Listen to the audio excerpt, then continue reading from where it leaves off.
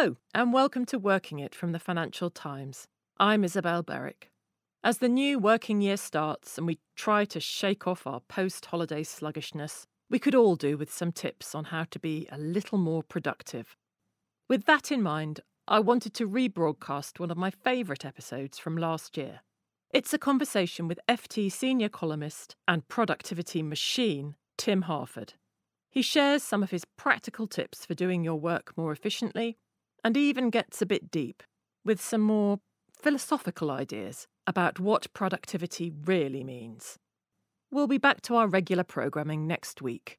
Until then, sit back and let Tim change your working life. Hello and welcome to Working It from the Financial Times. I'm Isabel Berwick. In this episode, I get some top quality advice on how to be more productive. Because we all want to achieve more and produce better work without increasing the time we spend at our desks. But so many things are stopping us from doing that. Is it the overflowing email inbox? Is it the demands of our smartphones? Or are we just a bit disorganised? For some insights, I turn to one of the busiest and most productive of my FT colleagues, senior columnist Tim Harford. As well as writing for the FT, Tim hosts a podcast, presents the BBC radio programme More or Less, and has written 10 books. The latest, The Truth Detective, is aimed at 10-year-olds who want to think more clearly. Tim, I've known you for a long time, and I edited your columns when I was on the FT magazine, and since then I've dealt with a lot of FT writers. You remain the most efficient of them all, while also being charming to deal with. So what's the secret to your productivity while staying calm? Because it is unusual. I'm blushing now. It's so nice of you to say that. This is not how I think of myself. Anyway, there is no secret, right? There's no one thing that helps you be more productive or stay on top of stuff. This is a hard problem. It's a work in progress. I'm still trying to figure out quite how it works. So you do share your work in progress with us, and I really like your writing about how to manage our emails, which I have a particular problem with. And I love this line. We do not often refer to the email inbox as a bully, but the metaphor is apt. Can you explain to the listeners how our inboxes bully us? Because I think we all understand it, but it's interesting to know why. I'm as guilty of this as anybody. I feel this too. You just feel that you have to keep checking. And you feel that you have to keep checking because you never know whether something important is going to show up there. Something you have to respond to quickly. And of course, it's mostly not urgent. It's mostly completely ignorable. I mean, most of the things in your inbox you could just delete and nothing bad would happen. But it could be an urgent request from your boss to do something, to solve some problem immediately. And so you just have to keep checking. And then while you're there, of course, all this other stuff that isn't important is distracting you from doing the real work. So sometimes I miss important emails because there's so much other stuff there. Are you an inbox zero person? I am, but inbox zero is, I think, often misunderstood. So inbox zero means you shouldn't have anything in your inbox. It just means you need to keep making decisions about what's in your inbox. And if something is going to take more time to deal with, it needs to be somewhere else, like not in your inbox with all the other junk. So I have an action folder. I mean, we can get into the technical details, but basically you put stuff that needs action that's going to take time somewhere else. And then all the stuff that is coming into your inbox, you either immediately reply or you put in your action folder or you delete. And then there's nothing there. I mean, you can do other clever stuff like block stuff. I mean, if someone is sending me stuff and I think, I don't ever want to hear from this person again. They're just wasting my time. It's abusive or it's a PR pitch that's completely irrelevant. All I'm ever going to get from this person is more irrelevant PR pitches. You just block them and you'll never see them again. So create a folder for the stuff that you need to go back to. So Gmail has a functionality called multiple inboxes. So what you can do is you could set up 2 or 3 inboxes so that when you load up your Gmail, you see your inbox, your actual inbox, i.e. here's the stuff that's just come in. And then you would see a second inbox below it, which for me is the action inbox. I mark with a yellow star, doesn't matter. And then below that, there's stuff I'm waiting for a response to. And below that, there's stuff I might want to read sometime. So I wanted to move on to a little bit about, I've written recently about how addictive smartphones are. So up to 85% of smartphone use is during working hours globally. And I know they're massive time sucks. Why are they so addictive? What is it in our behaviour patterns that makes us unable to put them down? I think of them as a bit like slot machines. So you're getting this intermittent reinforcement. The classic research by B.F. Skinner, the inventor of the Skinner box, the original behaviorist. He had pigeons in a box, and they could peck levers and they would get pellets. And what he found, he was originally, I think, he'd run out of pellets, or he had a limited supply of pellets. So it was kind of an accident. He was trying to save on pellets. So he only occasionally gave them a pellet when they pecked the right lever. And he thought, well, that's not going to be as effective because they're not getting the same kind of reward. Actually, the intermittent reward was more motivating. The pigeons were more interested. Well, I peck this lever and sometimes I get a pellet and sometimes I don't, then I'm really interested. So that's how slot machines work. It's how email works. It's how most social media works, that you never know when you're going to get a bit of reinforcement, something interesting is going to happen, something horrible is going to happen, and it's always there. I mean, there's a lot of other stuff going on. People get paid enormous amounts of money to get us to look at these things in our pockets. But that is the basic story. And I would not pretend for a moment that I've got it cracked. And what I try to do is, well, put the smartphone away at bedtime, put it downstairs charging, far away from where I am, so I'm not tempted to look at it. Put it somewhere away from where I'm working if I'm trying to concentrate, or switch it into airplane mode. You can switch it into airplane mode all day and tell people you were on an airplane. I don't have social media apps on my phone at all. I try to limit what's on the phone. But even then, I mean, they are very addictive, and I do spend too much time on my phone, and I give a bad example to my children, and I wouldn't want to pretend otherwise. So we're talking about productivity. It's become an incredibly hot topic. There are so many gurus, blogs, Instagram posts. I mean, you write about all sorts of things, but you've been writing about this on and off for a long time. Why is it suddenly such a hot topic? I mean, it feels like it's been a hot topic for a while. Well, I first read a productivity advice book when I was a teenager that I think my dad had been given on some course. And I kind of got hold of, and I found it very interesting. Although it was weird because it was full of talk about secretaries and filing cabinets and stuff. And I'm like a 14-year-old boy. I don't know what this stuff means. But it obviously rubbed off on me. I think it is interesting. It's an increasing problem, partly because these smartphones, digital devices have subjected us to new levels of distraction, while at the same time making it possible to do incredible things incredibly quickly. But I think the reason it's a perennial problem is because the modern knowledge worker, it's often very vague what they should be doing, what they should be saying yes to, what they should be saying no to, what the priorities are, where they're supposed to work, how they're supposed to work, what their output actually is. I mean, as journalists, at least we're able to say, look, I wrote this column, I wrote this article, I produced this podcast. A lot of knowledge workers aren't even in that situation. And has it risen in tandem with the idea of overwhelm as a concept, which I see a lot here? For myself, I look at productivity tips and, help as a way of combating overwhelm. It feels like a sort of psychological trick in some ways. Yeah, and it doesn't help though, does it? No. So the best book on this is Oliver Burkeman's book, 4,000 Weeks. Great book. But another thing I find very insightful on this is David Allen, who wrote Getting Things Done, which is a Bible for a lot of productivity people. He says, imagine everything on your to-do list, on all of your to-do lists, everything you could possibly want to do, imagine it was all done. You've got 500 things or whatever. Imagine it was all done. You would feel amazing. And then what? And what would happen is, maybe you'd go and have a picnic for the afternoon or whatever, go for a stroll, but within a few hours, you'd kind of be fizzing with energy. There's all these new things that you would start to want to do. So there's always more. Life is finite. You're never going to get it all done. And so this idea that at some stage you're going to do it all and get on top of it somehow or clear the decks, and then it's going to be fine and it's going to be calm, it's not going to happen. It's not ever going to happen. So if you want that sense of calm or not feeling overwhelmed, it's not going to come from more efficiency. It's not going to come from just getting more stuff done. I think it comes from a different place.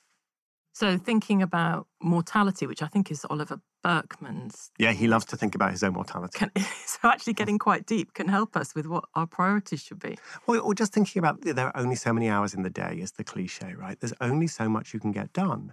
And I think if you're realistic about your expectations and you're not trying to do everything all the time and keep everybody happy and ask too much of yourself, then that helps you to feel less overwhelmed. So that's part of it. Another thing I think that helps you to feel less overwhelmed is just feeling that you're making the right decisions about how to prioritize your time.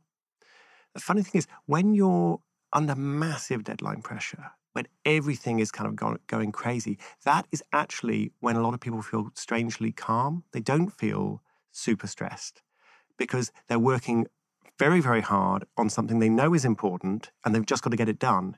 And at that moment, and journalists know this feeling, it feels kind of good. It's sort of exciting, but it doesn't produce this tremendous anxiety. What produces this tremendous anxiety is this kind of feeling that you're not really sure what you should be doing. There's a load of stuff you could be doing. You haven't really got it in front of you. You don't have a clear picture. You haven't really made the decisions. That's where the anxiety comes from. So essentially, when one's in a flow state, of deep work, doing very top focused on something, that is productive in itself, whatever we're doing. It's enormously productive. And I think we don't spend enough time thinking about when we're in those flow states. I mean, they can't be summoned on command, right? But what are the precursors? What are the foundations for getting into that kind of state and not being constantly distracted?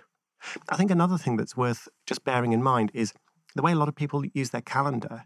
The calendar is one system that we all use, or most people use, that helps us feel, we know what's going on. And you're not constantly trying to remember, like, where am I supposed to be? What have I committed to do?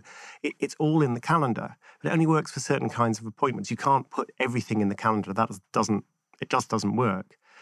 But if we can have other ways of keeping track of what we have to do, what our projects are, what our goals are, that we trust as much as we trust our calendar, and then we can kind of let go and not constantly be thinking about all the things we have to do all the time, that I think is a good place to be. I write stuff down. There are loads of different systems, but fundamentally, write stuff down where you trust you're going to find it.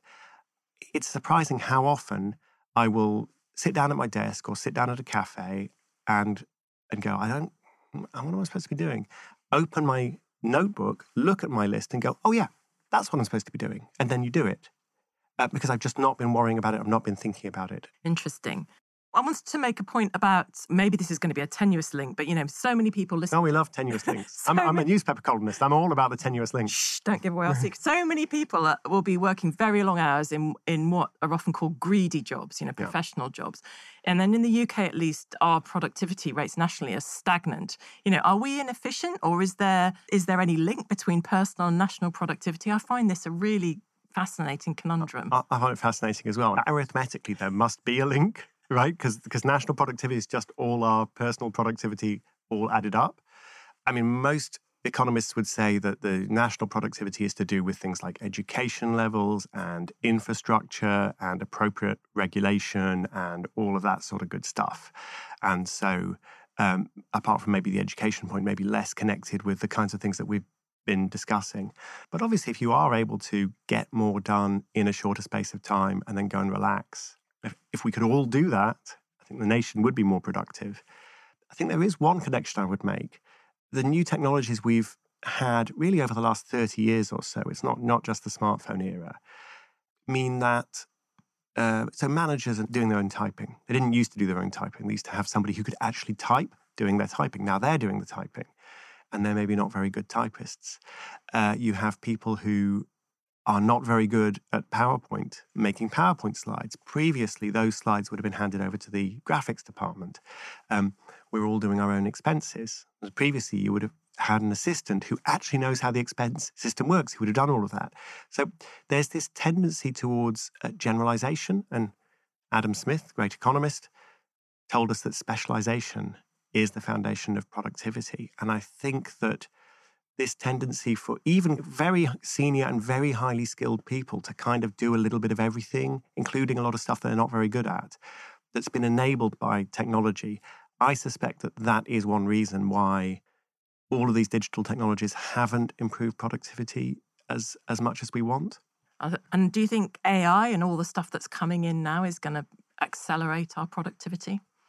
So the latest data is that in the right circumstances, it can really help. So for example, they've given ChatGPT or something like ChatGPT to workers who are in a customer service center. So your customer phones up or customer texts in with a live chat and they've got a problem. And while the service assistant is trying to solve the customer's problem and deal with the angry customer, ChatGPT is saying, what about this? You could say this. You could send them this text. And they might edit it or they might just take it. So that study suggests that it provides a pretty decent boost to productivity. So I think it's about a 20% boost to productivity, which is worth having. But also, interestingly, it helps the least productive agents most. So the people who are not actually that skilled, they're getting a big boost from the chatbot. The people who are already good at their jobs, they don't really get much. It's like giving a London cabbie a sat-nav. I mean, London cabbie doesn't really need a sat-nav. He or she already knows where they're going.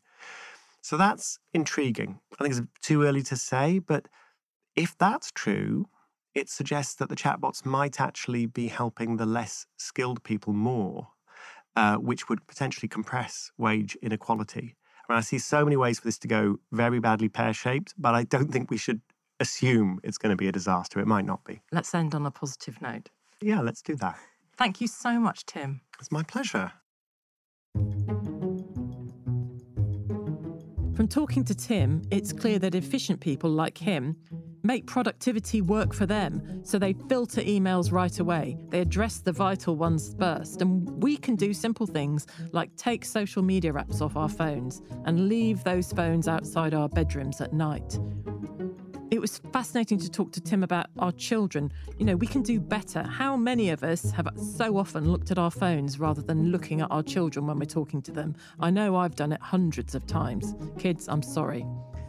And I hadn't heard anything like Tim's analysis of our own inefficiency around tech before. You know, all those hours we now have to spend doing our own typing and presentation. So perhaps AI is going to help the less efficient of us in unexpected ways. My thanks to Tim Harford for this episode. If you're enjoying the podcast, we'd really appreciate it if you left us a rating and review on Apple Podcasts. And please do get in touch. I'm isabel.berwick@ft.com or find me on LinkedIn. If you're an FT subscriber, please sign up for the Working It newsletter. We've got the best workplace and management stories from across the FT and my new office therapy advice column. Sign up at ft.com/newsletters. This episode of Working It was produced by Audrey Tinlin. The executive producer is Manuela Saragossa, with mix from Jake Fielding. Cheryl Brumley is the FT's global head of audio. Thanks for listening.